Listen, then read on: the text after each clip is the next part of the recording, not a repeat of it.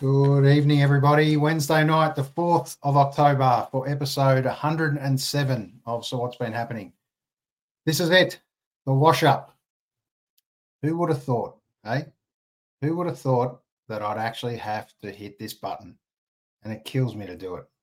But here we are. Good old Collingwood forever. They know how to play the game.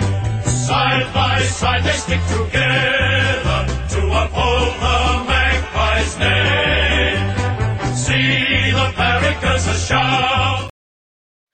It's a little bit wonky, and it was a little bit wonky for the Pies too, but they got the job done. All right, let's bring up the man that's got the year for black and white. Let's bring him up, Lovey. Welcome back, mate. Jesus, how are you, mate? We can only smile, mate. We can only smile. If you don't, what do they say? If you don't laugh, you'll cry. Been a few tears. Mate, it already started about 6 o'clock on Saturday night, didn't it? The crap from Collingwood people. I mean, technically, they're now the most successful club of all time, which is just another bloody thing we've got to put up with for at least a year. And someone said to me the other day, they go, "Oh, so out of the Trinity that are on 16, who's going to be first to 17?" This person was a Collingwood supporter trying to wind me up. I said, "Oh, who do you think, dickhead?" And they go, "Ha ha ha." And I said, maybe the question you should have asked, who's going to be last to 17? And I said, I think it's going to be Essendon, well and truly. But great game. I know we'll go into a bit more depth in it in a sec, but sat there absolutely enthralled by the whole thing. And we haven't had one like that since 2018, I don't think. So, it was good. Really enjoyed it. Yeah, massive weekend for AFL and NRL fans with two nail-biters in both. So look forward to discussing a little bit of both. But Lovey, the no-show from last week. What's our man in Frankston? So I've been very, very concerned. The fact of the matter that he's out at Frankston these days is a concern in itself. There's a safety issue that is involved there, and I've been worried about him all week. He didn't rock up on our last podcast because of internet issues. I sort of think, well, maybe there's a bit of vandalism in the area, and he's got no access to anything. And we haven't heard from him all week until today. So we have heard from him. Now, is he gonna make an appearance tonight, mate? That's the question. Well, I've got a good news story. And the boy from Frankston, Frank from Frankston, is back. Nice. Joining us tonight. I'm not sure what condition he's going to be in, but let's see. Bring him on. Frank from Frankston. Welcome back. Oh, nice. Welcome back, cuz. I'm speechless, mate, because I'm very lucky, but I was lost in Frankston and missed the year of black and white bullshit, or BS as he likes to call it. Put up the disclaimer, who showed care and concern about me. Just going to check my phone. No, I didn't get a message. Are you okay, cuz? No, I didn't. No, it must have been another. He must have called another number. No? Hang on. We'll just check my emails. No, nothing there either. Hang on a minute.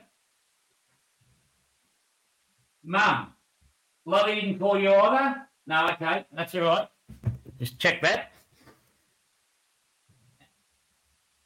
You're bringing your best tonight, cuz. Hang on. Did Aaron call you, Mum? What did he call you? Hello, Mrs. Cuz. You're not Mrs. Cuz anymore because the jewel left a while ago, but it's okay. I'm back. I didn't get lost in Frankston.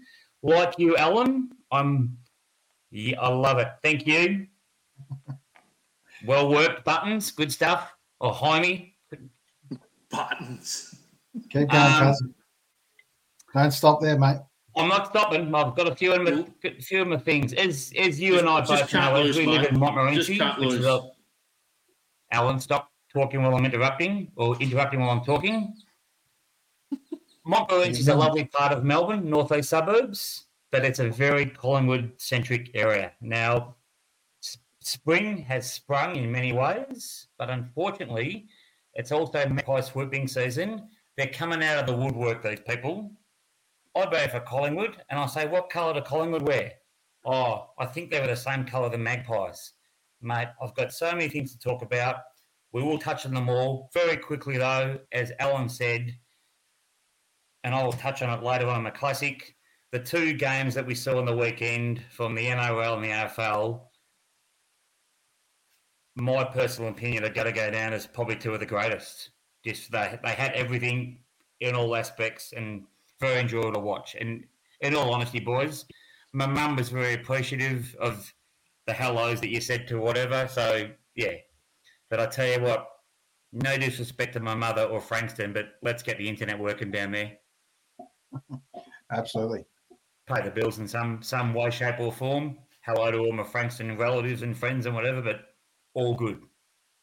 Shout out to Optus Dial-Up down in Frankston. Well played, cuz. Lost in Frankston, mad in Monty. Fair to say the world's gone mad now that the Pies have got one on us all. And speaking of going mad, we have to touch on this straight away. One of the great tattoos during the week, dished up on TikTok by a guy having a couple of nectars and tattooing his old man and tattooing the wrong year on. So it was all going great for the Pies. I mean, let's not forget the fact that his barbed wire tattoo now looks like a piece of crochet you get from a 75-year-old. Yeah, it's a ripper. The fact that his kid's got, is basically numerously illiterate. And is he in Frankston, by the way? Were they also based in Frankston or Cannonook? I think they were down that way. Cannonook's up I market. think they were down that way. Cannonook's up market. Cannonook's up market. Right. Okay. Yeah. So it doesn't sound like it. I'm not going to go any further. Okay. but that tattoo is just typifies what I was saying about Collingwood people. The ignorance on them is extraordinary, unbelievably extraordinary. What about the on their? It just goes to show. It actually just goes to show, even dumb shits can have a bit of luck. Yes. Their official website, which put up, I don't know whether it was a website or Insta or one of them, photos from Mad Monday and that sort of stuff. And on it, it said, I think they spelled either their name wrong or they got the year wrong as well. Yeah, it's straight out of ABC Learning, that website. I wouldn't worry about it. Absolutely. Sadly, this is what we had to put up with around the streets of Mad Monty over the weekend, mate. A couple of your mates in there, cuz, a couple of toothless tigers, plenty that traded their Montmorency gear for the mighty Magpies during the week. They're on a mission now to go back to back. As this one question, you said a couple of my mates. What postcode is yours again? Time you left us, cuz. We'll bring you back on in a second. There's still some great Magpie men around, mate. But you just ain't worry about staying here, mate. We want to keep you in Monty, so don't move out too fast. And by the way, are we on the market? Oh, well, according to you, I'm on the market. I'm the richest man in the world. I've got a house in Frankston. I'm living in Monty. I didn't say you had a house in Frankston. I just said you got lost there. We, and I'm very careful how I use the word we because it always tends to come back and bite me. Hopefully within a week. Right, beautiful. We look forward to 10 days. All right, we're going to bring on a little bit of madness from the last minute or so. Now, at this stage, Collingwood are up by 10 points, and the Lions are travelling at 12-8-80 to 12-18-90, the Pies. Here we go. Kenner, Markov, Lions, got it back to McCluggage. Centering ball from McCluggage. Down to her. Plays on. Kicks a goal. Beautiful spinning Carroll. Firstly, out of bounds, boys. What's the thoughts on that one? Lovey, you want to go first, mate? Play on. I don't mind it. Yep. I agree. The umpire made his call. The umpire's call at the time was play on. Tell you what, there's six of those yellow fuckers around the place. They should get it right. It was right. Yep, righto. Let's go. The kick off the side of the boot. Hoskinelli to Mark. Couldn't get there. Crisp. Mark off. Here go Brisbane. I think the advantage has played Brisbane's way. More with the punch. Dacos out. Let's go with a couple of plays there, boys.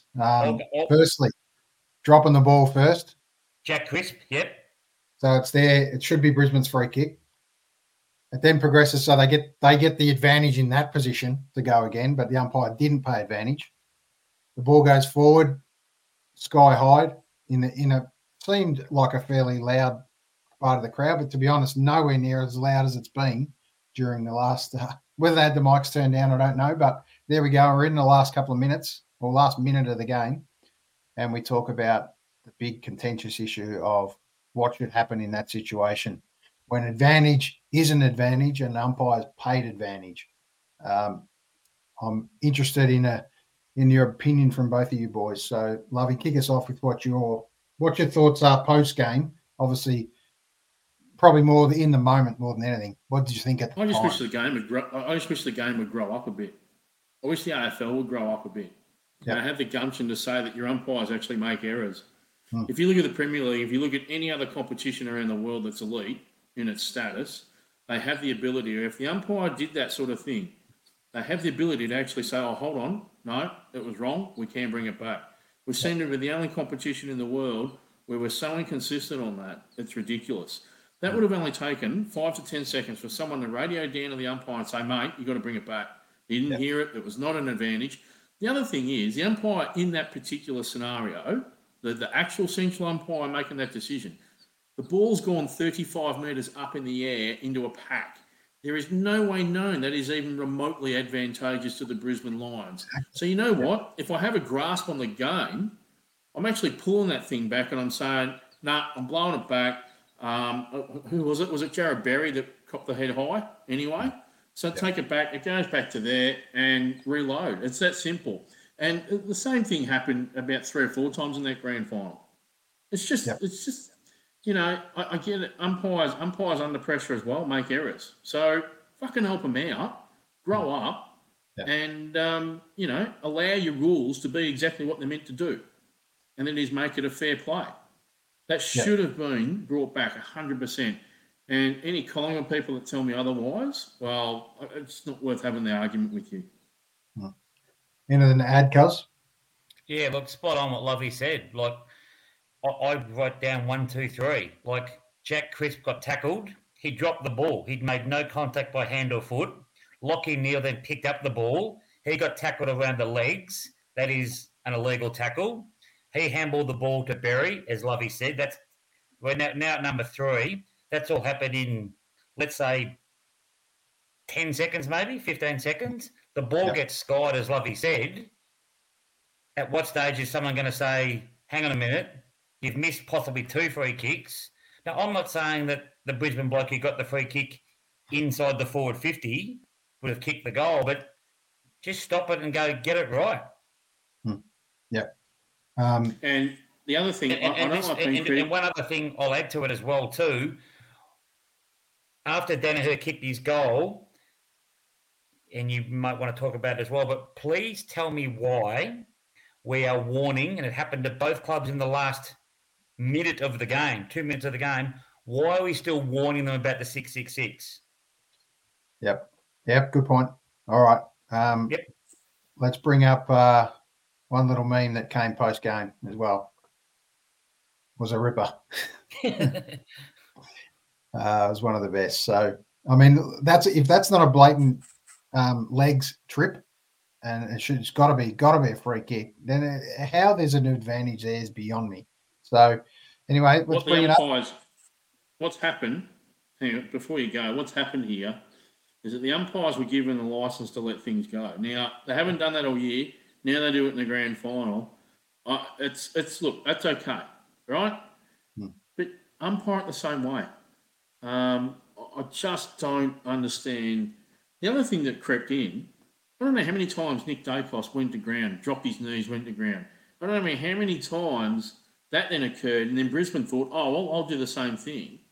There was at least 7 or 8 times where there were tackles laid, and the guy that getting tackled either raised his arm to force a high tackle, or they dropped their knees back like they were doing 2 or 3 years ago, and the umpires got sucked in on that. And yet everything else around the ground, they were they were letting go, like the stuff you've just seen there. The other thing that could have happened in that one you showed about the ball going up in the air and they called an advantage. Yep. Where are the other 3 monkeys? So it wouldn't be the first time. It wouldn't be the first time that an umpire from outside the actual calling zone has actually made a decision. So have some guts and call exactly what should be there. They failed to pay the obvious free kicks on the weekend, and that's what pissed me off the most. Yeah, that's what pissed me off. The Because obvious non-free kicks were those head-high ones too. Yeah. I think it's really sad. It's going to go down as one of the greatest grand finals, and I actually think the best team for the year won the grand final. But again, because our league is in the power brokers can't make the big calls, we're talking about the wrong thing in a game. And I think that's sad, because I actually think Collingwood deserved their win. But as you said, Lovey, you and I like to watch the EPL. You look at other world codes, they don't tolerate it. They say, this is it. Even the NRL, they say, no, mate, you made a mistake. We've had a look at the bunker. We've called it back. This is the correct decision. And they'll call on the captains and talk about it. Like, we should have that sort of situation. Hey, come over here, whoever. Come over here. This is why I've made that call. What do you think about that, mate? Is that... I just think the more umpires they've brought in, the worse the decision-making's been made. And when they don't fix the arc as well, the fact that the arc is just such an obsolete tool at the moment, it's just horrific. So the league's got such a long way to go to sort out how it wants to implement the rules it's got in place. Again, I feel for the umpires, but they could have helped themselves a little bit on the weekend too, and they just didn't. So someone told me at one stage on Saturday, and it's probably the same in every game of AFL football, when I say on the field, I mean is on the grass, whether it's inside or outside the boundary. I think they said there is 30 pairs of eyes who are an umpire, whether it's a boundary, gold, field. I'm not talking about the bunker. Boys and girls, ladies and gentlemen, just get it right 95% of the time. Yeah. You're on mute, Aaron. Aaron? beautiful. Thanks, boys. Good to see you out in the Northern Footy League umpiring during next year. Cuz making it all right. So we look forward to that. Being the footy, footy management man. That's right. Roll the tape, and we've got a special guest. And finds Brisbane. Kick breaks in. Brody Meyer checked down the line. The Magpies and their massive army going to win a record equaling 16th flag. How sweet it is! Collingwood win the grand final.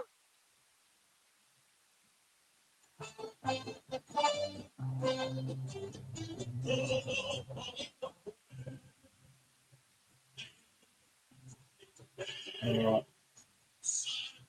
That's enough of that. All right. That's depressing. It's just depressing, isn't it? Stories. That's fucked. Stories. All right, we're going to continue to talk footy, but for the meantime, we've got the best man in real estate ready to do the deed for you in Monty. Cuz he's made a special appearance for us tonight, taking off 10 minutes out of the pokies, and let's bring him on. The fabulous Hayden Stanton. Welcome, mate. Hot tips, Hayden. Gentlemen, Hot how tips, are we? Hayden. Sorry I'm a bit late. I actually had a busy meeting after work. I had to catch up with Clary Oliver and Brodie Grundy, just putting together a package at the Redbacks at Hampton Park. Yep. Apparently, the only things that are required in the deal basically is that I've got to overpay them both and make sure that their recreational activities are strong off-field and that they'll both be happy to come down and kick the ball around at the Mighty Redbacks next year. So you'd be pleased about that, no doubt, Azza. So, save you a few pennies in the salary cap. And you might even be able to go out and get the great man Harley Reid to the mighty Demons. Who knows, eh? What an amazing couple of days it's been in the scuttlebutt and rumour file. Sure has, and we look forward to it. We'll touch base on that in a few seconds, because God, it's a nervous time for a few people out there right now, but a great time also for a few clubs in the mix for new players, no doubt, and plenty of prospects obviously going to head down to North Melbourne in theory, unless they trade them all. Well, I also wanted to find out from Cuz too how the sale was going at Mont. Apparently, it's a record sale at Mont. Yeah, you've just missed the update. We're still. He's waited for about 5 major events in the world to happen, and then he's decided now he's going to list. So probably the quietest week for real estate. Yeah. What's your advice, H? What should he do from here? Yeah. Well, I did say to him, he gave me a frustrating call a couple of weeks ago just about the whole proposition of the agent he selected, the campaign agent program, and the fact that they've done all these things and it still wasn't enough. And he threw his hands up in the air, and I really wanted to see how the ginger beard was actually progressing, because last time I looked at it, I thought, have you shaved the chin there, Glennie? You've just got the moustache going now, have you? You're rolling the moustache or not? No, he's run it all. He's chased it all up. Wow. He's an amazing human being. No, look, I think that the market's turning, and again, the interest rates sitting on hold is promising for you, Glennie. But as I've said to you several times, the quicker you can get out of Montmorency, out here to the beautiful southeast suburbs of Melbourne, and join the local Indian community out here at the streets of Punjab and Beaconsfield, you'll be absolutely ready to go, young fella.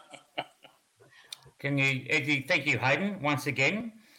I've changed my name again because I've come up with a new thing, or what I call the vault. When I told certain people certain things, so you are now off that list now, because I tell you something in confident, and it's now general knowledge.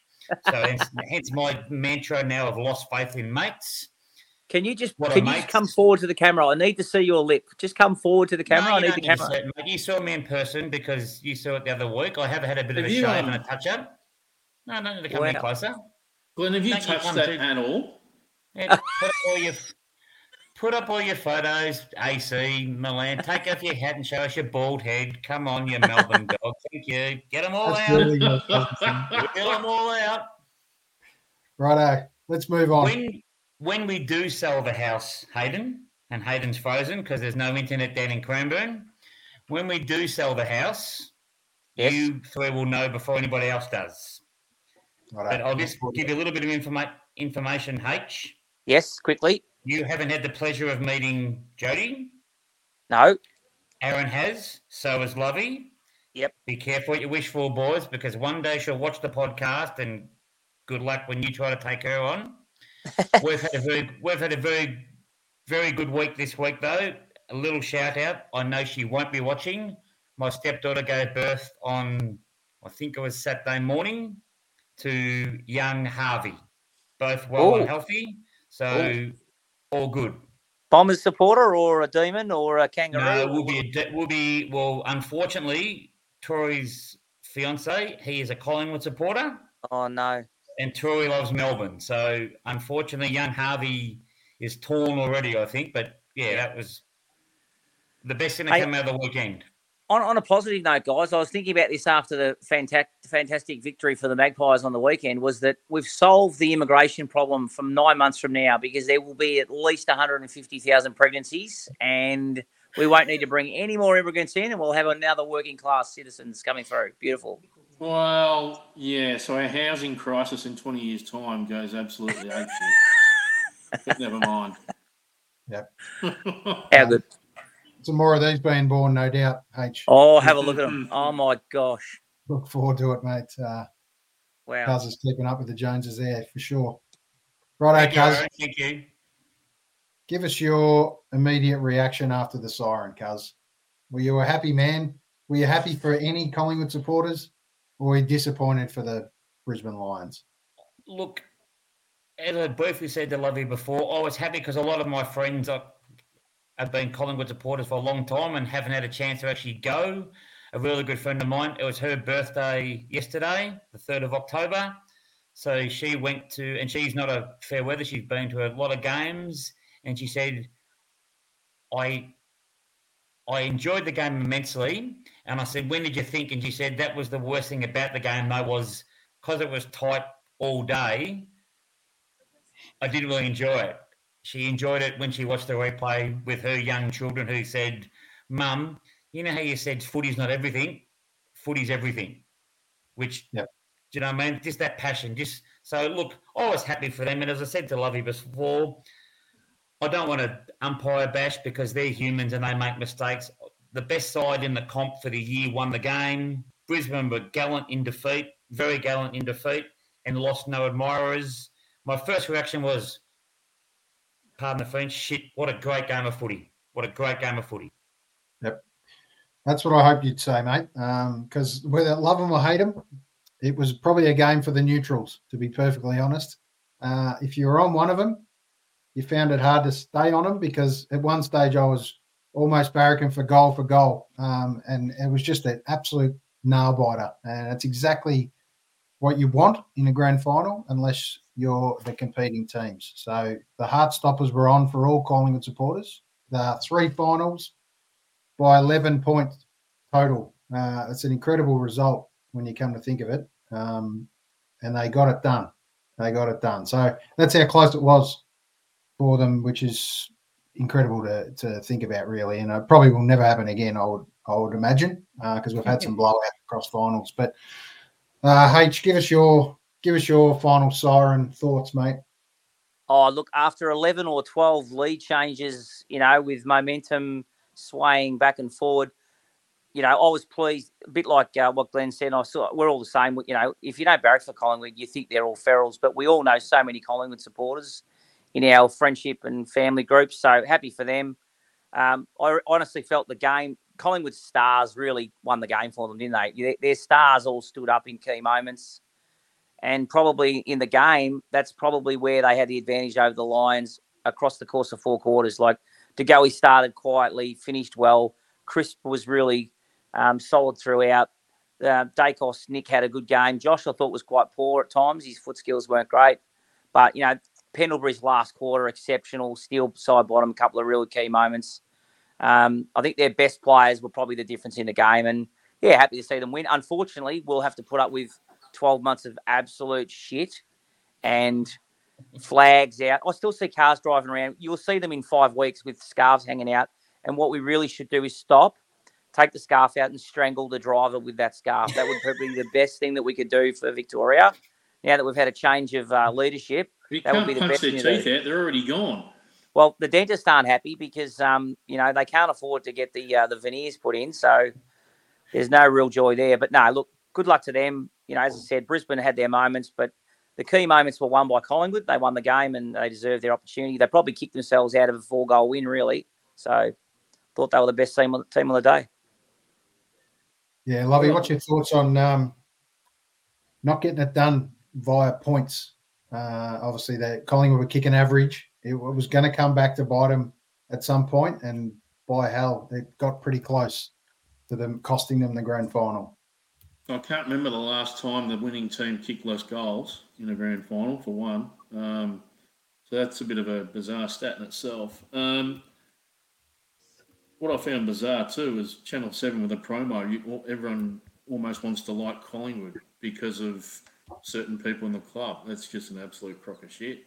I can't. Only Carlton's worse than Collingwood. But the game itself, look, I was, as a Brisbane person on the day, I was breathing sighs of relief all the way through the second and third quarter, to be honest. They did nearly kick themselves out of it. They actually kicked 2-3, both teams in the last quarter. I actually felt like that was the best Collingwood used the football in front of goal for the whole game. It's probably what got Collingwood over the line, really. And I mean, Collingwood, I agree with Hayden. Collingwood probably should have won it by 5 or 6 goals, if we're fair dinkum. They were cleaner with the football. They weren't making errors. It wasn't just skill errors, but it was choice. So using the footballing to the wrong option, often Brisbane, particularly around half back. I mean, Coleman was really good in that first quarter, but some of his touches were, they're a bit iffy. You know, I don't think Lachie Neale had the best day of his life. Jared Berry had a stinker.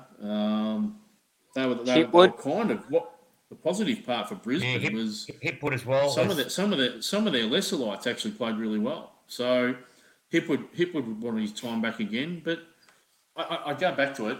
Collingwood, I do agree. Collingwood best team all year showed it. They just didn't kick straight, and I think that's probably the butter of the whole game. Really, if Collingwood kick straight, we wouldn't be talking about the game the way that people are, which is pissing me off just quietly. I'll talk about that later. About the points and the goals, Lovey, the less kicks, and unfortunately, like being a Nuffy Essendon supporter that I am, we once again managed to get a mention because in 1968, your favourite side, Carlton, they kicked 7 goals. We kicked 8 goals, and they beat us by 3 points. That was the last time up until Saturday. I think I wrote it down. They kicked 7 goals, 14. We kicked 8 goals, 5. So once again, the Bombers have managed to get a mention for all the wrong reasons. But yeah, that was the last time. Now, Az, I've got a question of you, Az, because you're the learned music genius of the four of us. Yeah. I just want to get your take on was Paul Stanley lip syncing? Because back in the day when Glennie and I were young fellas running around the Glenelg Footy Club, the Stanton family put on one of the great Kiss concerts in Derby Parade, North Caulfield. And I was Paul Stanley, and I sung from the hip, mate. And poor old Paul, he swallowed a goldfish, mate, because he couldn't string 3 words together. So I reckon Gene took over. Thank God we only missed the blood capsules coming out the side of the mouth. That would have been the real sort of cherry on the top. But Paul was ordinary. Agreed or not? Yeah, really interested in Berkey's opinion on this. He's a kiss nut. But speaking of nuts, I think Paul Stanley must have stole Peter Chris, his jockstrap, I think, because he was higher than Joe Cocker, and none of it was enough of what we expected. And then Gene came on, and Gene's absolutely all base, isn't he? So he's Gene was in the pocket. Gene was in the pocket. But just confirm for me, it was obviously, as we said, Gene and Paul, but clearly it wasn't the man you mentioned, Peter. It was somebody else on the drums. Yep. Who, look, I judged it for me as someone who was around when they first came out here in 1977. I thought they played the songs that they're good at, but when I saw a couple of comments via Facebook Messenger and that sort of stuff, I wasn't too sure who was singing what, and I just thought, just enjoy the moment. Just enjoy the moment. What do you think, Lovey, back in the day, mate? When I know you're a little bit younger than you're not in your 50s yet. H and I both are. Just H for me a bit more. I just thought I found I was singing the songs, and then when I was singing it in my dull voice and reaching the right notes, and they weren't, I thought, oh, hang on a minute, Houston, we have a problem. But what do you think? Thought they entertained. That's all they did. That's what they meant to do. And I haven't heard a bad comment yet about their performance, the 15-minute gig. And the fact that they made themselves relevant by getting some kids up on stage to do what they did, I reckon that's what ticked the box. I think they got that absolutely spot on. And if they were lip syncing and all the rest of it, we'll find me a fucking act at the moment that doesn't do it. It's kind of shit the way music's gone like that for live music now, that apparently lip syncing, the whole Milli Vanilli thing seems to be an okay thing now. Well, but on top of that too, Lovey, it comes back to our grand final at 2:30, 3:10, 2 whatever. It just the pre-game and halftime entertainment in the beaming sun on the MCG just doesn't visually look anything on TV. I don't care what anyone says. You go to the NRL and they got Nutbush Shitty Limits out there with bigger quads than me, if you can believe it. And she was unbelievable. She was entertaining for 15 minutes singing Tina Turner songs. There she is. Look at her. Have a look at her. I reckon you'd love her in the back pocket. Magnificent. Disclaimer. Harsh summary there, H. I'm all for what Kiss did. I think that's fine. And you know what? It put to bed for me for a number of years the whole debate about Twilight Night and Day Grand Final. That Grand Final got the largest TV rating of all time. So I suspect the Day Grand Final is as relevant as it ever has been. So, No doubt about that, yeah. And you know what? I don't particularly care who entertains before the game. I'm just looking forward to the game. If I think it appeals to certain people, great, whatever. Just bring the game on. Yeah, that's a good point, Just Lovey. good. Like, there's been a couple of comments, like Andrew Dillon made a comment, like obviously, as we know, Gillon McLaughlin's had more farewells than Dame Nelly Melba, but he's now passed the baton. The new bloke, Andrew Dillon, said, look, we'll look at our options, whatever, but to me, the people voted with their feet. If you're going to ask me to give a mark out of 10 for the day, from sort of that entertainment to the end of the day, I'm 8, 9, 90%. So, yeah, easy. Andrew Dillon's more wooden than Clive Lloyd's cricket bat. Let's face it. He is the most bland, boring guy. Boring.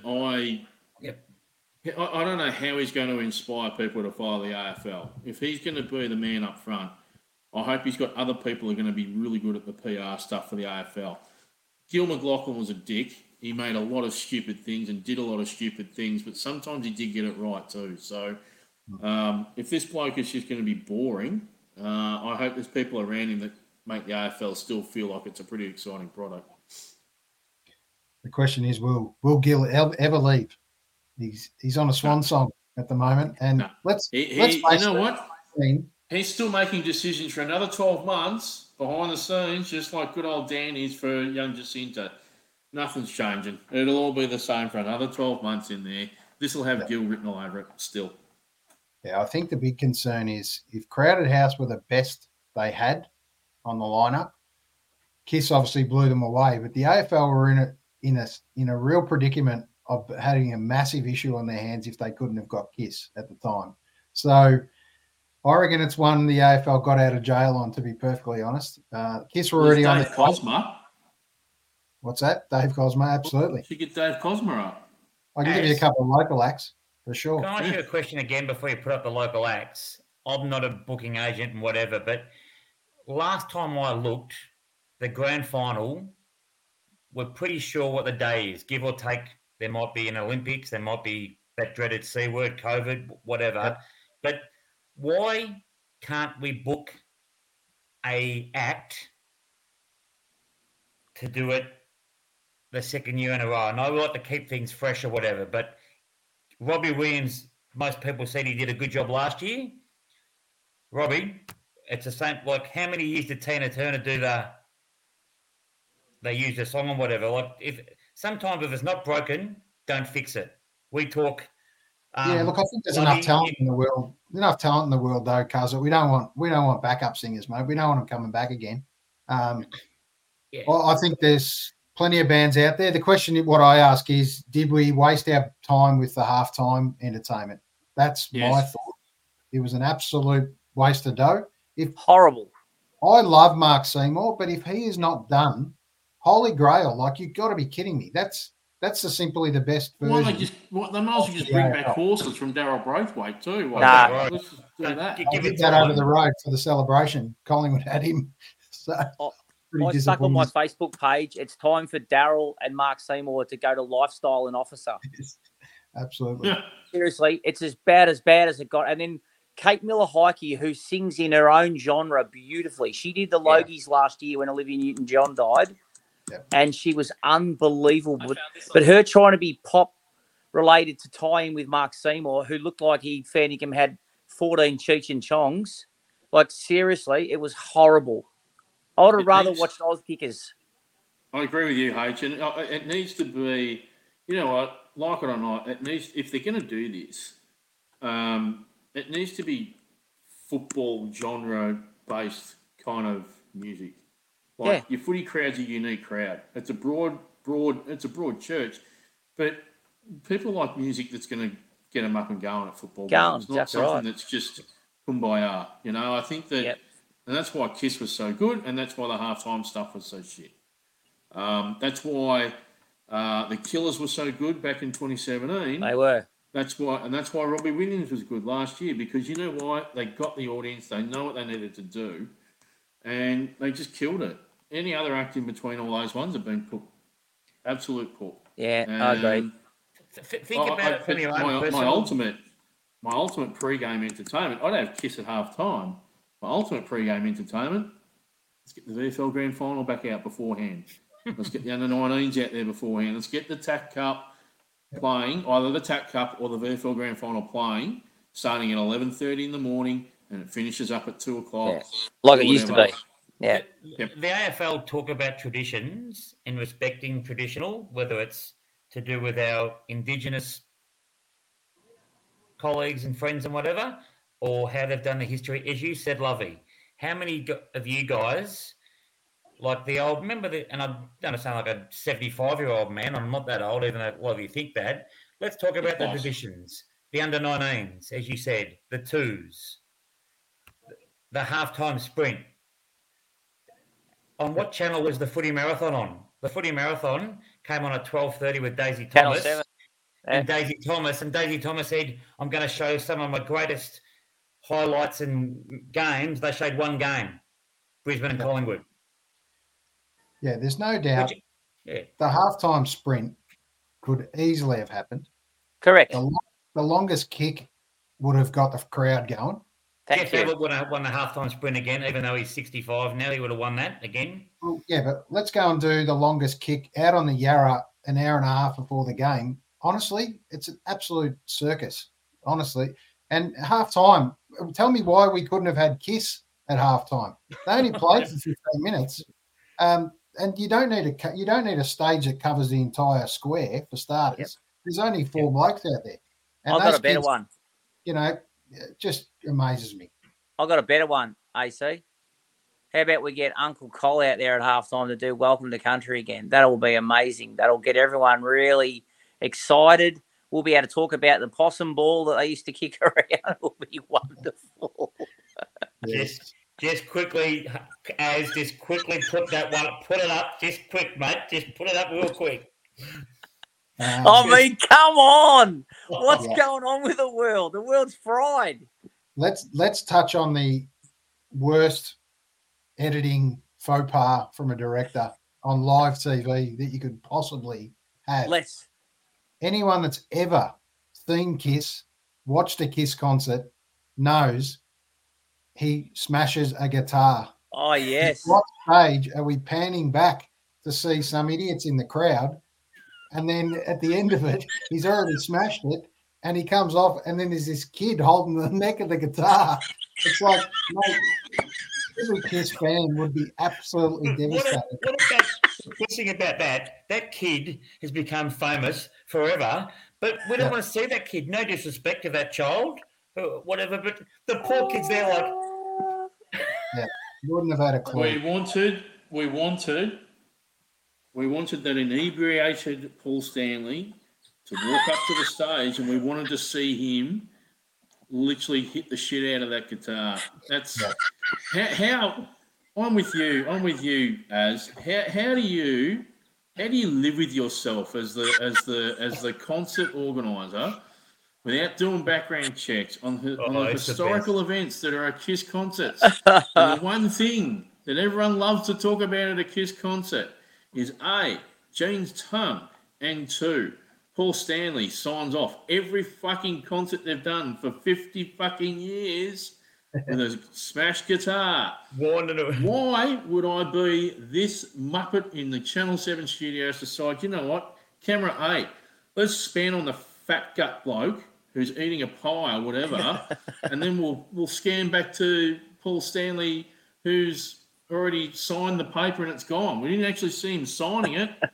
It's gone. It's done. It was the dumbest thing I've seen, apart from the umpiring. But there were other little ones too, like when they're belting out, oh, it was mate, and Paul Stanley's calling out, Brisbane fans, and then the cameraman, he goes, Brisbane fan, and he's put the foot on the Collingwood fans. Like, he clearly said, Brisbane fans. That's the art of directing, Cuz.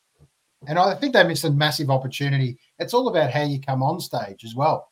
And they brought him out in golf carts, not even part of the camera work.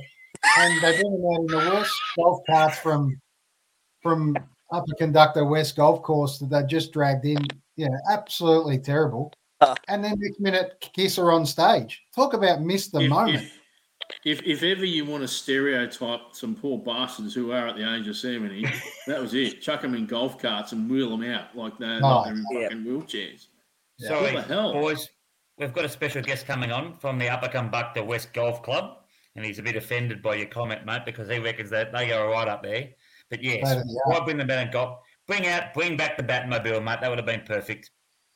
Yep, there was their chance to redeem the Batmobile. They could have done it. I can tell you, if Kiss had got in that Batmobile, it would have been worth an absolute fortune around the world. Yeah.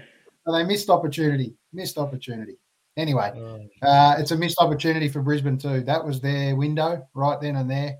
The question is, boys, we're going to get a very quick tip on who makes the grand final next year. I know who we'd love to see, and that's not always the way it's going to be. Hang on, mate. Are we talking AFL still? Because Hayden's got Clayton Oliver and Grundy going down the Redback, so he might be the... Yeah, no, all things considered. We'll talk about draft movement in 2 seconds, but all things considered, who is going to be in the grand final next year? Love it. I'll go. So you're not going to see a generational team like Richmond were, Geelong were, Hawthorn were in the last 15 years. I don't think we're going to see that for a while. I think we're going to see some pretty licorice all-sort premiership winners over the next few years because no one's actually set up to dominate the comp over a number of years now. Yep. I disagree with Cuz. I think Brisbane have still got at least 2 years of this list to have a crack at it. I'll back them to get to the grand final. I'll back them to get to the... You did write them off. I'll back them to get to the grand final again. And my other grand finalist, and this is where it gets tricky. I'm going to hate saying this. If they get it right, it's Carlton for me. I think Brisbane Carlton next year is probably a legitimate combo for a grand final. Collingwood's luck's got to run out eventually. I know you make your own luck, but for 3 years, are they going to hold up for 3 years with winning all these close games? I know their structure and their game plan works well for it, but it's got to fall over at some stage. And I don't see another team jumping out of the wilderness and winning it. So, Carlton Brisbane for mine next year. Righto, Cuz, who you got? Yeah, look, again, I did write them off. I didn't say they couldn't win the grand final in year, but I don't hate Carlton like Lovey does, but I think it could be a bit traditional. I think it could be Carlton Collingwood again. I know Collingwood have had, yes, they've been kissed on the 8th day, as we all know, with a little bit of luck in their close games and that. But that said, they've been very consistent, and if everybody says, or everybody has said they keep doing it, but they have actually kept doing it. They've done it again now on the most important day. Brisbane will be around the mark, but I think it could be very traditional Carlton Collingwood, and that would be a great game to see as a spectacle if it's like that. We all know who I'd like to be in there, but that's what the head says. Yep. Righto, H. Who you got? I'm Brisbane, Melbourne. Yeah. I think Melbourne kicked themselves out of winning a grand final. Yep. So I still, even if they lost Clary, and I'm sure you've talked about that they'll get compensated unbelievably well. They were disjointed with their forward structure for the most part of the second half of the year. They got the best ruckman in the game, arguably the best midfield, and the two best key pillars down back. So I'd go Brisbane, Melbourne. We haven't touched on draft and trade yet, H, but I just want to know who's going to be paying for the 6 years left on his contract for Harry anyway, apart from Melbourne. Who's going to be willing to do that? Well, Collingwood are still paying for Grundy, so Collingwood will pay for everyone's contracts. They just send him anywhere. No, we have got a good habit of paying for people's contracts over the years, so we'll continue to pay for Clary's as well. But let's touch on that in a second. All right, so I'm obviously hoping it's a Melbourne Brisbane, but I'll take Melbourne and anyone, to be perfectly honest. But honestly, I've got a gut feeling it's going to be a Carlton Collingwood, and that's a complete gut feeling. Let's review it in 12 months' time and see who gets nearest the pin. Anyway, so look, the nervous times. It is nervous times if you're a Melbourne man right now, because where there's smoke, there's fire, and these quotes are coming too quickly for me.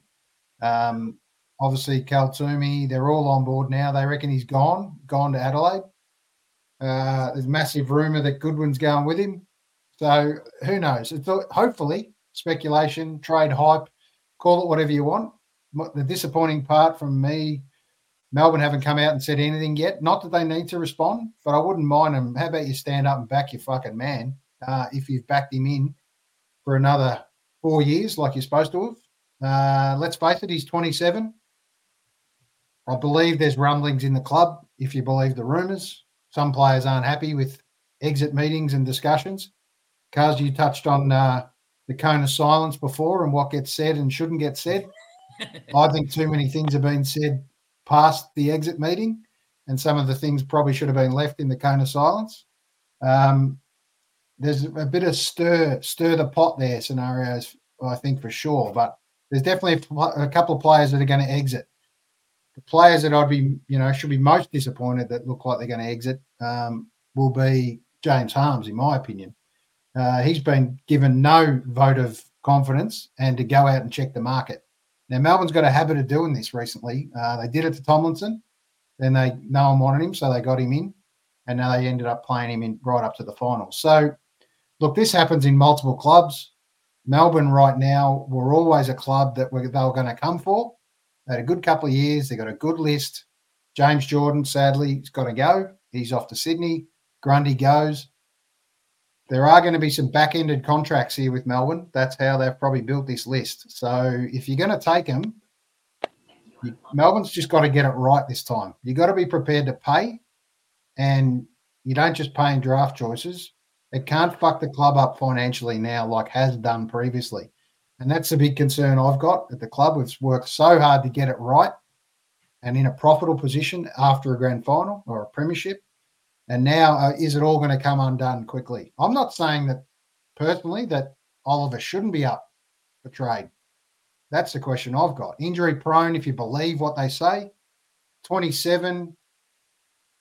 I'm not saying he's at the end of his career, but he's probably got a couple of good ones left.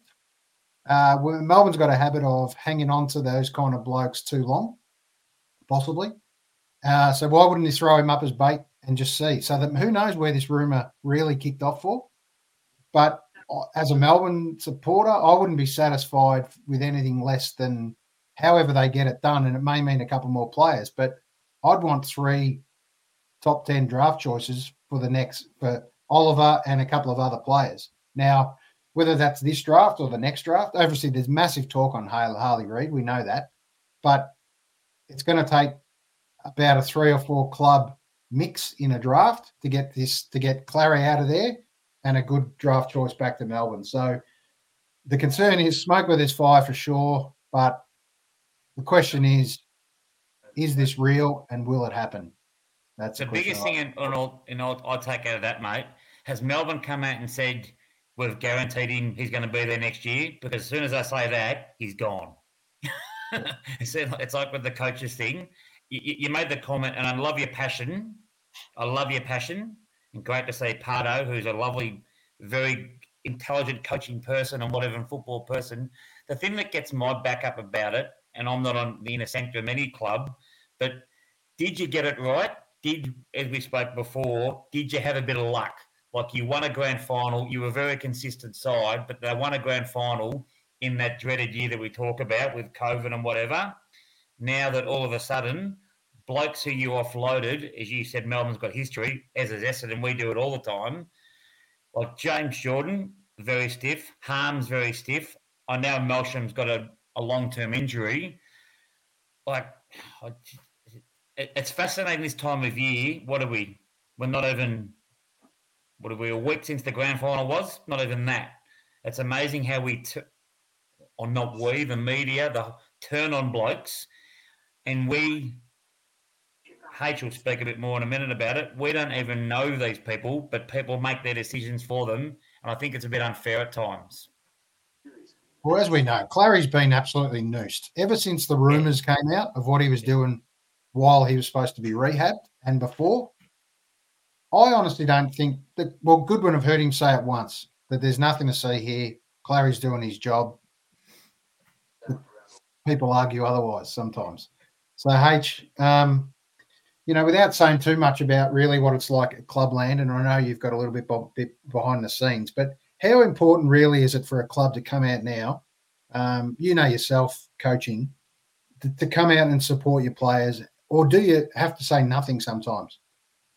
I think in this situation, I think what Glennie touched on, there's two situations that you look at. One is, are Melbourne at that point now where behind the scenes they're just disconnected? There's a relationship breakdown and it's gone to the point now where it's gone too far. So do they back their player only for it to come out down the track that they have egg on their face, or do they go out now aggressively and say, we arguably have the best player in the game in the last 5 years who, for whatever reason, things aren't working out here right now, and we need to maximise our potential right now with the draft. I mean, in 4 years' time, Tasmania is going to be handed the keys to the city, aren't they? So right now, getting players into your club talent-wise is the most important thing. So what do Melbourne need to do? They've got to reconstruct the forward group. I think we'd all agree with that. Yeah? Yep. They are non-potent forward of the ball. They get more entries than any other team in the game, and they're defensively set up on the ball as good as anyone. What does that look like? I couldn't tell you what that looks like. I'm not that close to it to understand who's gettable. But when you're talking about Clayton Oliver or a Christian Petrarca as a name or someone of that ilk, shit gets done. So I think Melbourne at the moment, they'll sit on their jets a little bit, and they'll bubble and see what sort of springs, out of the conversations that'll be happening, no doubt, over the next few days, because we're not far off, obviously, getting to draft time, and what that looks like, who knows? It could be involved in multiple clubs. There could be multiple clubs involved in trading picks and everyone getting their lick of the icy pole. But the off-field stuff. I mean, unfortunately, we're insatiable now for media content. There's over 1,000 people that write and ferret on stories. Oliver's obviously got issues. There's no doubt about that. I mean, everyone, whether you want to say it's major or minor, there's obviously something there that isn't allowing him to be in that environment, the right sort of teammate that his teammates maybe want to play with, and that the club are happy to actually promote and keep in their system. So sometimes you've got to be prepared to cut them loose and get the very best view you can for the footy club. Because at the end of the day, the footy club's the biggest thing here. No one else. Yep, totally agree. Cuz, Lovey, sorry. Give us your final thoughts, mate, on this one. I find the whole thing fascinating. It's just an absolute crock of shit. Yep. So are people trying to tell me that he's willing to depart from a lifetime friend such as Petrarca? Is it that broken that people like Petrarca can't actually just bring him to the side and go, look, mate, we're going to work across the pre-season. Yep. We'll damage any relationships internally that are damaged. Let's work on it on the pre-season. He moved into Max Gawn's house during the year. I mean, I find it ludicrous that the media are allowed to get away with 95% of the shit that they spit out there. The other thing is, why would Melbourne let go of a blue chip midfielder at the prime of his career with another 6 years to go on the contract?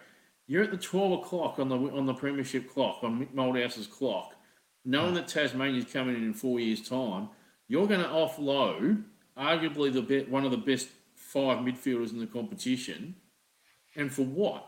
To get some untested, untried kid who, yes, he's probably going to go number one, but how many number ones have been successful over the years? Not that many.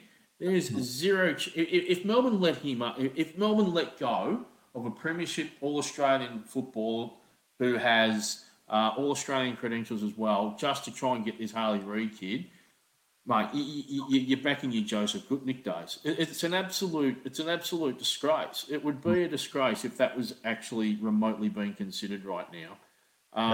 And since you're in the premiership window, if you want to win a flag, I agree with Hayden's point and Cousins. Why would you want to try and get picks so you can get Harley Reid? Why? Why wouldn't you be throwing the bank? You might as well be better off going to Harry Mackay or someone like that. You go to Harry Mackay, you say, mate, here's 5 years. Here's 5 years at 600 or 700. You're not going to get that at Carlton. We need you to be a presence in our forward line. Then I guess there'll be other compensation that goes with that you can go to still get to the draft and get a first rounder probably anyway. But I just find it absolutely disgraceful the way that this is being reported. When the reality is, I find it hard for another club to pick up 6 years of salary along with Melbourne on this. So for me, it's pie in the sky stuff. I've just read online that Aaron Norton signed an 8-year contract extension with the Dogs. So that's that one done as well. Yep. So I don't think Carlton are going to let Harry walk at all. I think Harry's going to be a Carlton Blue for life as well. They'd be stupid not to sign him up for the rest of his career. So I just find this is another example of where I find this time of year completely and utterly frustrating because 70% of the shit the media come out with never ends up happening. So I think we just need if I'm Melbourne, just call it. You've got the strong hand. No one's going to come for any sort of compensation that's going to get one of the best midfielders comp out of there. It just won't happen. And just one more thing on it too, boys. We're talking about established players here. Let's talk at it from the look of the young men who are about to be drafted into who everybody says. We'll talk about Harley Reid, but let's say John Smith, who everyone said John Smith's going to be he's 180, 192 centimetre ruck. He's really good. He's done this, and everybody tells him, mate, I've had 15 clubs at 18 talking to you, John, you're going to do this, you're going to do that. Then when John Smith doesn't get drafted, how's John Smith's mental sort of well-being and health and well-being and that sort of stuff? And the likes of, well, I won't name names, of the media people who have been camped outside his door, camped outside his uni, camped outside his high school, wherever it might be. He's signed. I've got it on good authority.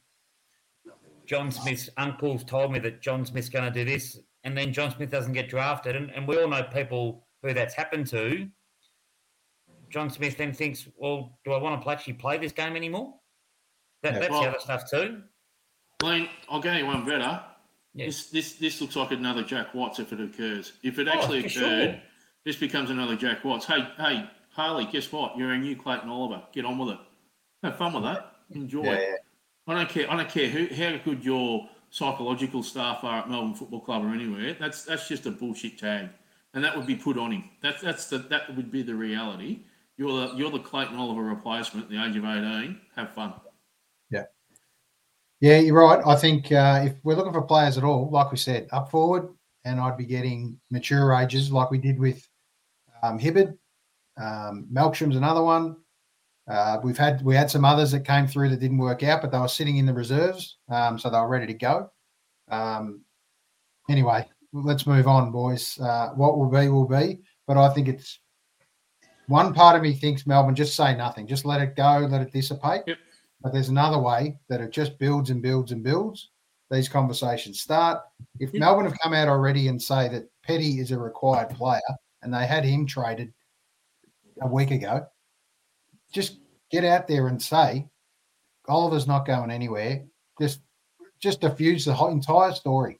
And that's the bit I'd want to see by the end of the week. But I don't quite subscribe to that, mate. If you react to every single one of these things, then you look like a dysfunctional club. I think to me, you just let it slide. The fact is, if the people in your club are good enough and they're smart enough and they're warm enough towards their player, they'll put an arm around him and everything's fine. Internally, not an issue. We've got it covered, got it sorted. Let the outside do what the outside wants to do. We've got all things covered. I tell you who does that really, really well. It's the Collingwood Football Club. Yep, and that's why they are where they are. And they've become, in many ways, as much as a lot of non-Collingwood supporters don't like to admit it, they have become, Hawthorn used to say we're the family club, but Collingwood have liked that now. People want to go to Collingwood. They've always been a big supporter-based club, but now what I do when I watch a grand final, I love to watch the end of the grand final when the 23 players, or at the moment it's 23, who were named and played, how they are to the young boys and girls who give them the medal and they put the cap on. And you watch a lot of blokes in that team who have had their issues off field.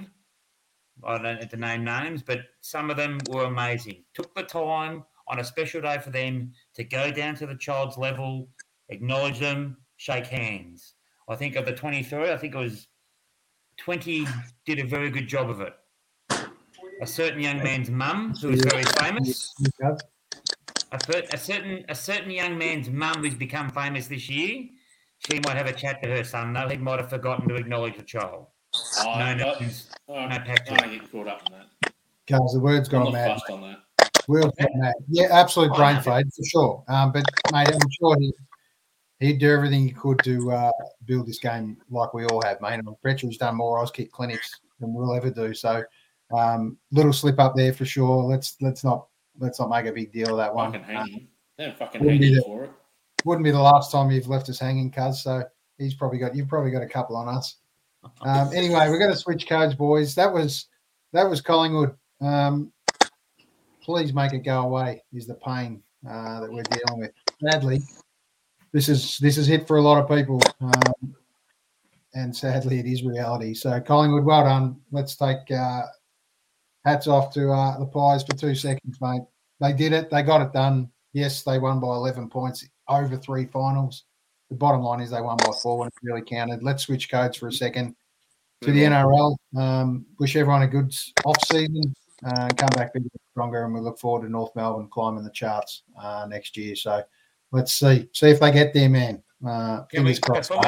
Before we change codes, who is that? My static? Whose is that? I don't know.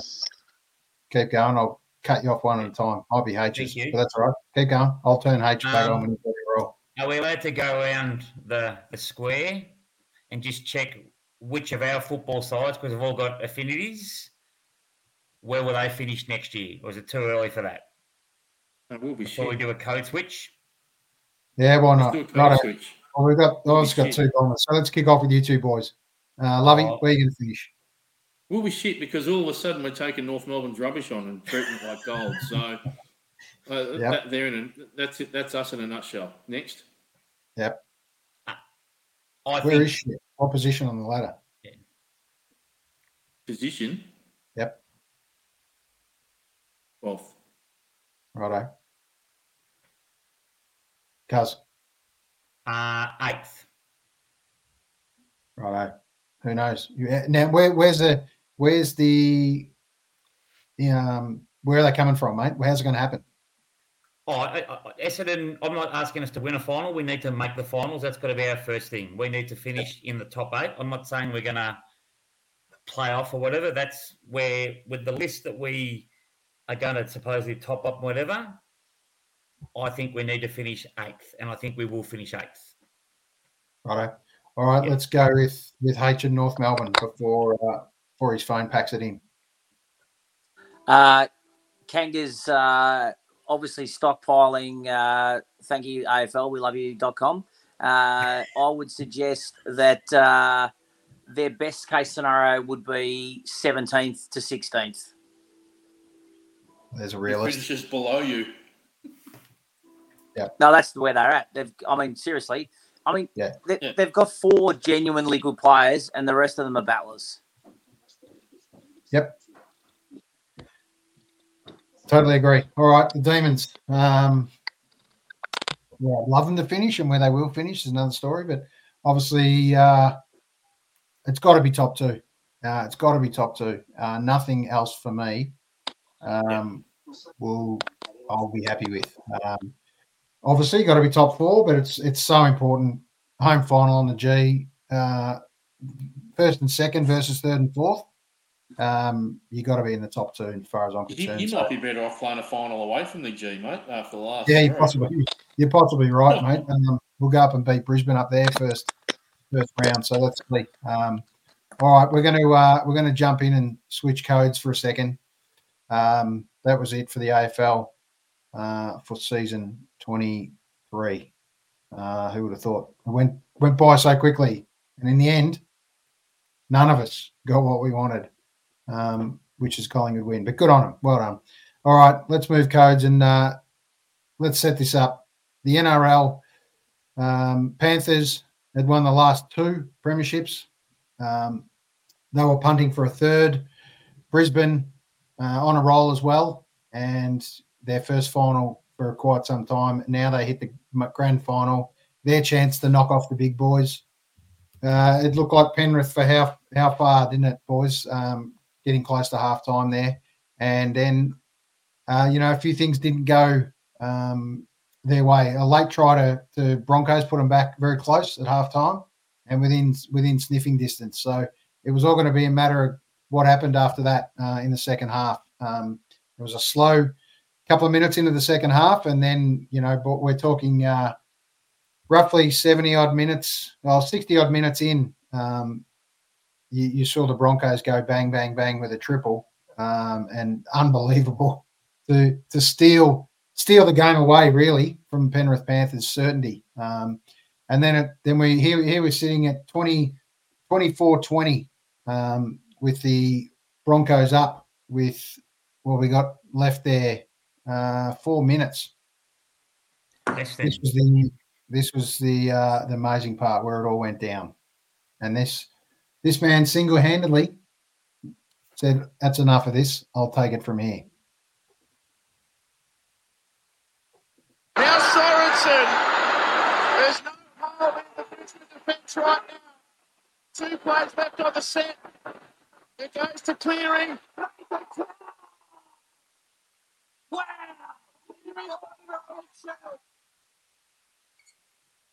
Try. He's just elevated himself from a champion. They were gone. They were absolutely gone with 20 minutes to go. Nathan Cleary, with his sidekick off the field, Jerome Luai, just said, "Come with me." He has wheeled Penrith back into this. He found space back on the inside. Harvey Norman replay. He just kept searching for a tight defender. And Nathan Cleary, wow. Yeah, wow. Wow is right for sure. What a game, boys. I don't know if you all caught it. I got a chance to see it, but that is one of the NRL games of the year, of the century, as far as that will go down as one of the all-time great wins. Not just because Penrith were trying to get the three-peat done, but what Brisbane were able to do against a Penrith backline that is incredibly strong and been so tough all year to get through. Brisbane just split them open 3 times in a row. And for Penrith then to turn it around and do a complete reverse on them and open them up right in the last couple of minutes. Lovey, it's got to come down to one of the best you've seen, surely. Oh, 100%, mate. It was so I recall the jubilation of the comeback that the Storm did back in '99. That was an elite grand final for all the, as a St George fan, for all the wrong reasons, but it was such a good win because of the way the Storm come back on that. 2015, obviously, with Johnny Thurston's after in extra time against the Broncos. I think Benny Hunt still can't live that down for the rest of his life either. But that game, look, 15 minutes before that, you would never have said that was actually one of the best ever grand finals because it looked like Brisbane by how far. Yeah. And I know you'll praise. I know you'll praise their skipper, but when Brisbane got those tries, it wasn't Cleary Cleary was still on the ground, but Elliot Yeo was actually from the Eagles. Yeo from Penrith, he was actually off the ground, their co-captain, with a concussion protocol. So they lost their shape through the middle of the ground with him off it. And I think that Brisbane opened them up from there. But as soon as he got back on, they sort of got their shape back again, and then Nathan just did his thing. And the funny part about that try, if you look at it, there's no hole there. But because of the way he was playing and just because of him, Brisbane just fell off him. Brisbane just completely fell apart the moment he was running through there because you just don't know what you want. You don't know what he's going to do with the ball. And the fact he just decided, no, fuck it, I'm gone. That's just who he is. And, you know, I said last week I wanted to see a three-peat for that reason. If we see a three-peat in NRL speak, that's immortality. Like, you've got to go back to Parramatta back in the early 80s before you saw a three-peat, and then St George in the 60s. So I think what you've seen last week from an NRL perspective is something you might not see again for a long, long time. Yeah. I mean, that brings up the words immortality for sure. And that's one of those moments that's synonymous with rugby league immortality. They're big on it. There's no stopping these blokes at the moment. A couple will move on for sure, but they'll always find one and they'll bring another one in. They seem to top up. They seem to come out of the ground again. Absolutely, mate. They are 100% real chance of doing this again to a team next year and go 4. They're $4 favourites. Yeah, not a bad way to start the season. Not that Cuz is a betting man, but so he won't write that one down.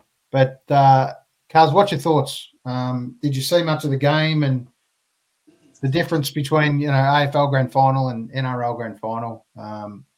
I know you kind of tuned in and copped some of it, but what's your thoughts, mate? Oh, I tuned into the whole game. I copped a bit of feedback from you, lovely gentlemen. Thank you for that. Criticism's good. Any criticism, how you take it, I take it pretty good from you blokes. Out the game, mate. I wrote down the other day, you spoke about immortals. There's 13. There's 4 blokes that I know as a rugby league fan. I'm not as diligent fans as you blokes, or as expert as you blokes.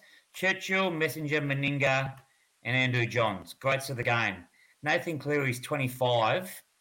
They speak about him as an immortal for what he has done in a relatively short space of time. For me, as a trying to understand the game more, and I love watching it now, and a Melbourne Storm fan, like yourself as, I just thought what he did was amazing. And you heard the commentator made the comment, there's no holes in the Brisbane defence at the moment. He just kept looking till he found one. Like I wrote down earlier today, persistence and resilience. So I thought it was an amazing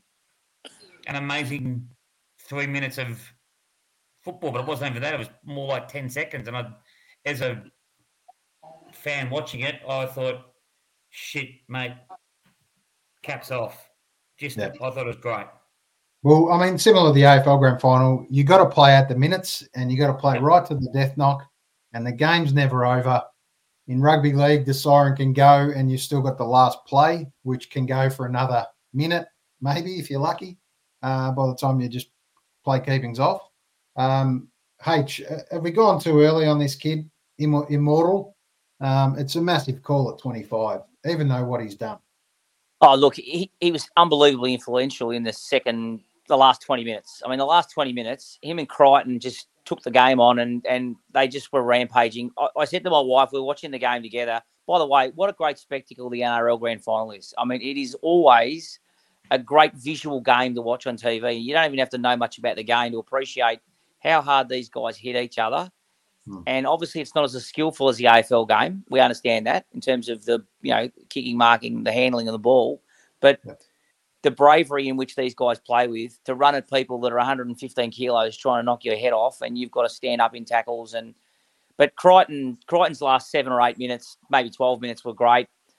Cleary navigating them around the park. In fact, when they got 18 points down and they scored the next try, I remember saying to my wife at the time, if they score the next try in the next 3 minutes, they'll run over them here, because they just, off the back of what looked like it was all over for them, actually generated their ability to be able to take the game on and have some dare and flair. And that risk versus reward, they were passing the ball around quicker. They were running into spots. And I agree with Lovey. Like when Isaiah Yeo went off, who's that central figurehead that plays through the middle of the ground, who just takes meters, keeps setting you up so you complete your sets, and gives you the ability to be able to play. they're outside players. I mean, Jerome Luai went off with a shoulder. The other Maori-looking dude, number 5 on the other wing, hardly touched it all day. But it was the middle of the ground where they dominated in the last 12 minutes. And the poor old Broncos, they went from chocolates to boiled ollies. Ezra Mann, you wouldn't mind him running around next to Keziah Pickett in the forward pocket in Melbourne, would you? Seriously, he just danced around him like for fun. But the spectacle itself, unreal. Cleary, just an exceptional talent, knows what to do at the right time. He's tough. He took the game on. He said, you know what, the 40-20 kick, for example, that he took after the back of that first try that got him back to within 2 tries. Like, if he dumbs that kick, they give the ball back to Brisbane and they can score off the back of that or set up a set of 6. That's maybe the grand final. He takes the 40-20. He gives them field position. They score off the back of it, and the momentum was like an avalanche, and they couldn't go with them, Brisbane, after that. And that's a good point, H. That kick, you say about the skill aspect, it's a lot more bullocking as a punching, bashing into each other, but the skill of that kick, like to know as a bloke, you know what, now's the time to do it, and he nailed it beautifully, as we all saw. I thought that, like, little things like that. Prelim final against Melbourne, takes the corridor kick. Yep. Ball gets out the back. There was a sequence of events, but if you don't have the bravery to take that kick, then nothing can eventuate. You can't win. So good luck to them. They're a dynasty. They've been unbelievable. They'll lose players, as you talked about before. Crichton, I think, is going to Canterbury. They lose players every year. The NRL system's amazing that they can play a year out knowing they're pissing off. If Melbourne if Clayton Oliver had told Melbourne at the start of this year he was going, he'd be booed every game. It's just our mindset is different here in the AFL, very different. Yeah, you're right. It's an interesting point to touch on. I absolutely love that part of NRL in respect of signing during the year. I can tell you, none of those guys pull up at all for their club, and they give 100% for the entire year. And then they go off and play, and hopefully their obviously main aims to try and win a premiership with that club before they go. But the AFL don't want that because the media would be shut down way too much on that. I agree. You would screw the scuttlebutt stuff, and that's not what they want. The AFL want media. That's how they go about their thing. And you'd kill that off if you allowed contracts to be signed a year in advance and all the rest of it. Yeah, but look at the APL. What's been the growth of our game financially has been the media. The money that the media brought in gives them their salacial ability to be able to talk about it, write about it, speak about it, show TV about it. Basically 12 months of the year. I mean, we've finished the year, and now we're going into arguably one of the most exciting periods for AFL people is to watch the trade, the draft, and all the bullshit that goes with that. Yep. You look at the APL boys, just quickly, like what they do in terms of with the transfer window, but they put players on loan to other clubs. Look, everyone goes, "Oh, that wouldn't work," but it seems to work pretty well over there. We like to consider ourselves the world game that people watch, but we're minnows at times. The mid-season trading will happen in the AFL. I've got no doubt about it. Yeah. The loan stuff will happen. Yep. Yeah, no doubt about it. It could even happen next year, but I think it'll be 2025. Yep. All right, let's put a hypothetical out there. Well, just while we're touching on this, so you're allowed one lone player into your club for next year. Lovey, who is it? Hang on. So you've got to be realistic. Another football club is not going to loan me any of their best 22, what they perceive to be in their best 22. No. Lovey, you've got to live in fantasy for just 2 minutes, mate. Live in fantasy. Come on. The other club doesn't have to sign it off. The club they're coming from doesn't have to sign it off. Lockie Neal. Yeah, fair, mate. You can't question him. For a guy that was out and down and done and not talked about, injury prone, he's on the back of his career. Lockie Neal, week in, week out, does his job. Just incredible. Yep. Week in, week out, he just does his match-winning thing. Yep. Cuz, who you got? Oh, I don't want the bloke to, as I'm looking at the screen on my left, but the Bont. Yeah, fair. Bontempelli. Yep. Righto, H. Who are you taking? Who's going to rock your dynasty? Look, I appreciate both comments. Fantastic players, but to me, what I love about the game, coaching it, playing it, all the rest of it, is I love goal kickers. I'm taking Curnow from Carlton every day of the Yeah, week. you might. Yeah. You might. 100%, mate. Razzle dazzle. Who sells the hot dogs and party pies? Or Are we ask live? Pete, maybe get your We're live. redbacks I wanna to go say, back look, again. can you loan him out? Mate, Charlie Curnow, he's arguably the best kick in the game. I mean, he's had a shit finals campaign, let's be honest. He stunk. But He's not the only fundamentally, like, kicked 70-odd goals for Carlton. He lights up. When he's on, he's the most electric player in the game at the moment. one. Yep. Yep. He put Yep. bums on seats for you. He's my Absolutely. second pick, mate, in my fantasy world, by the way. Just I want to put it out there. You Thanks, can't, Glenn, that's just ridiculous. You can't do that sort of bullshit. It's You a make your fantasy, pick. Alan. I can, believe me. You had your pick. Oh yeah, because Hayden said it. So, oh yeah, he's my second one. Oh, well, what So now about that your you've had a comments? rethink on Telling that, me there's a chance. Yeah!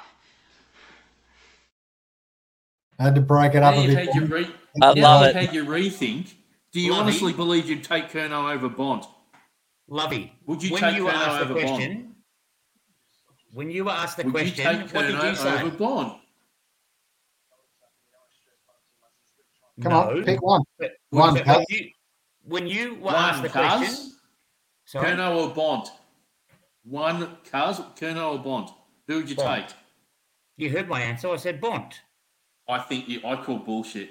So I what reckon did you've you? had a second guess on this. Okay, I reckon Thank you have you. a second guess on this, and you've gone, or maybe I think I might get Curnow here. so shall we go back? Okay, we don't talk. We don't talk to one another like that. It's okay. Oh, don't we miss Razor? No, hang on. Let me finish fishy, here. fishy. Because no, Lovey, you don't let people finish. Come back, lovey-dovey. This is your home now. We're using them all tonight, boys. Get on with it, Glenn. Stop. No, when you were asked the question, Lovey, when Aaron said, let's play fantasy, what did you answer? Did you, I can't do it because the other club won't let me? Well, you never stipulated the rules. He said Once you fucking stipulated the fantasy. rules, once you Glenny, Come on, stipulated the rules, I went Lockie Neal. Glenny, listen to me. There was one player selected. You went with 1.5, maybe 2. Yeah, absolutely. You Okay. backtracked on your I've Bond. made a mistake. Let me, as a very famous man once said, let he, she, the tree, the wood, without sin cast the first stone. Jeez, we've used a good 5 minutes up there. Cars, we only asked for one. On to Pally. You had to go with 2. You've turned the show into absolute ruckus. Hey? Righto. Now, I'm not going to side with H because for fear of getting I absolutely didn't side with H at all. No, I don't want to. But I would take Curnow in a second. Don't get me wrong. I'm I doing think the he's right thing. got- I'm looking after the blokes with hair down the bottom. The ball bastards up the top. You can all go forth and multiply. Righto. I'm going to break up. Get the boy off. Righto. Bring him back in a second. Just call your Jets, cuz. Righto. We're going to go with, I'm going to take stuck on you, Paul Norton. No, I'm going to go with Norton. We're going to take him. We're going to steal him from the Bulldogs. I think he clunks a lot, can kick a lot with the right service. Okay. He's our man. There you So go. now that you've grabbed a club's player, Yep. Who are you willing to give up? Yeah, good question. I like this one. So let's push one back. Now, From your own club. There's a few ways. There's a few ways here. You can, let's think about it. There's a couple of ways. You can push to get rid of a player you guys don't want anymore, or you can give them one that's going to upset their situation or where they're up to. So, Cuz, we're going to ask you for one. Oh, sorry, I'm allowed to speak. Thank you. Just checking. So I would like to get rid of a supporter in a minute, but that's another discussion when we go off air. I think Essendon need to move on. Nick Cox. Oh, massive call. Why? So hang on. So What's just your so reason? we're clear, Alan, he's on loan. Stop interrupting. No. So he's on loan. So he's on loan, so he comes back. Yeah, he comes does back. come back to you. Yeah.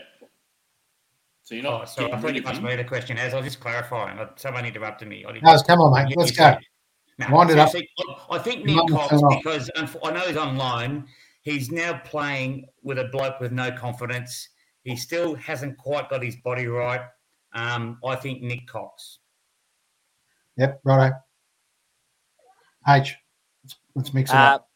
The greatest example of North Melbourne foreplay, Cameron Zurhaar. Yep, the raging bull. Who would know? Plays 4 good games a year, burns teammates religiously in better positions, and gets away with it because he's the raging bull. Yep. But the bad news is you got to get him back. Righto, Lovey. Who you got? I'm going Darcy Parish because I know I'll get him back. I'm probably getting really good reward for what I'm lining out for Darcy Parish, and then I'll bankroll myself on that for the second half of the year, and then I'll get him back. Happy days. So I got told off before because I was jumping on someone else's coattails. Darcy Parish, yeah, okay. Righto, cuz. By the way, how long did he sign for, H? 5 years, I believe. Yep. That's people question that at the time. 5 years, is that too long? Think of Norton. They've just gone and signed him for how long? Hey, AC, you're spot on. Let's not even think about Norton. Let's think about Harry Himmelberg got 6 years at the Giants. Yep. And it got talked about for 2 minutes over Vegemite toast at the water cooler. Like, seriously. Yep. And now they're chasing his brother for another 4. Correct. Which one, boys? Can I just come in for a second? Who was the longest one of sort of our sort of era? Was it Lynch back in the sort of day? And Buddy most recently signed a 10-year or 9 year. Nah, Lynch was 10. Was Lynch Buddy 10 as was well? 9, I think. Yeah. Lynch was 10. Yeah. Averaged $150,000 a year. Buddy with 9 with a 1 extension. And who would have thought, mate? He absolutely killed it, to be perfectly honest, for 7 of the years with a few AFL exemptions thrown in there for weeks off without strikes. But anyway, onto the player I'd get rid of, or loan, so to speak. B. Grundy. I would loan him to place. We want him back. We actually want him back. The timing's Makes just perfect sense. The timing's just not now. You know what? If you could do it next year, Aaron, you would loan him out for the year. Gorney has one more year in the ruck. He's pretty much almost cooked. Yep. Grundy just comes straight back in. No problem. The thing is, I mean, Melbourne's got a track record of doing this with good ruckmen. They don't play well with 2 good ruckmen. So we tend to get rid of the second string ruckman who goes and dominates at another club. Troy Simmons was one. Darren Jolly was another. Bruce. Well, we got Bruce when he was half smashed, but we got him back and we turned him into a star, and then he went off and did all right up at GWS, let's face it. Denny Hughes started as a ruckman. Did you say Denny Hughes? Jeez, you show your age, Lovey. Yeah. The bad news is we couldn't get rid of Straubs O'Dwyer. No one would take him, but he wasn't a bad second stringer when he used to be able to get away with one on the bench. For sure. No, he was too busy with the birds in LA, if you recall. Oh, Straubs, yeah. Well, speaking of, let's finish on this one, boys. We're moving on to the NRL. Four teams from Sydney are going to get on the plane in a couple of months' time and head over to Vegas to open the NRL season. What could go wrong? Talking about kids in the candy shop. Who picked Vegas for starters out of all the places? The question is, give us our prediction. Who's it going to be, and where's it going to happen? Where's it going to go wrong, boys? So it's 4 Sydney teams, right? Correct. Excuse my ignorance. Can you give me the name of the 4 teams? Oh, clearly easy 4 teams. It's going to be the Rabbitohs. It's going to be Penrith. It's going to be Parramatta, and it's going to be the Eastern Suburbs Toffs, the Roosters. Really? Well, you're close, but we've got a couple. We have got one of the grand final boys in there. So there you go. Who's it going to be? The Brisbane Broncos are on their way to Vegas. So if you could, I think the real question, Aaron, is pick the 4 clubs who can completely destroy this trip. I think that's what we're looking for here, really, aren't we? So let's jump on that. I'm going to give you the 4 clubs, and then I'm going to tell you who I think. Okay, so Brisbane Broncos, the Manly Sea Eagles, the South Sydney Rabbitohs, and the Sydney Roosters. They're the clubs going. For me, that's Latrell. Beware of Latrell. Beware of Latrell and his influence. But he can turn it around. Let's be honest. Latrell can turn things around. Yeah, absolutely. What about poor old? What about one of the poor old Broncos players this year, Payne Haas, who had a very good grand final? He's had a pretty poor off field. The poor bugger. His mum's gonna. Mum's in a bit of strife, and I think brother might be delving in a bit of recreational activity as well. Poor old. For me, the player that could ruin it for everyone, he's got a bit of the Bailey Smiths about him, unfortunately. That's Reece Walsh. I reckon you get him in Vegas, and he can just absolutely. Yes. He could ruin it for everyone. If you can wear pink boots in a grand final like that, you've got, and you basically. Your first State of Origin series, you're off slagging veteran 10-year Origin players at the end of a game. Yeah. I suspect off-field, he's probably got all the confidence in the world, and he's got no barriers to even think of. He would ruin this trip for everyone. Yeah, I think I'm pretty sure he's going to be the Warnie of the trip, mate, to be perfectly honest. The pink undershorts and the pink boots, I reckon you might see him out in Vegas. But let's not rule out the old sparring partner of Latrell, Adam Reynolds, captain of Brisbane. If anyone's trying for a bit of Vegas action, it's Adam Reynolds, I reckon. Is there a club that is? I was going to go with Reynolds. My big concern is bigger picture. If 4 clubs go, I'm not convinced that they will actually make it back to Australia. All the players. I think they should play over there the whole year, and we should fly other clubs in to play them, pretty much like New Zealand just relocated countries over COVID and just stayed in Australia. So, mate, that'd be an unbelievable spectacle. The NRL could do it. If anyone could pull it off, the NRL could do it. So we wish them all the best in Vegas. That's for sure. Is there a club, Aaron? Is there a club you'd prefer to see go for these reasons?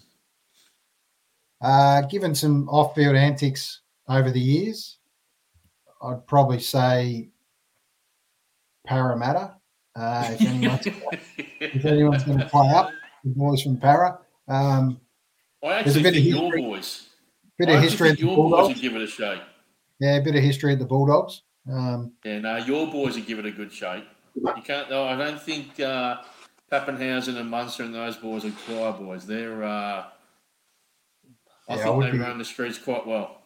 I would be a bit worried with Munster over there, that's for sure.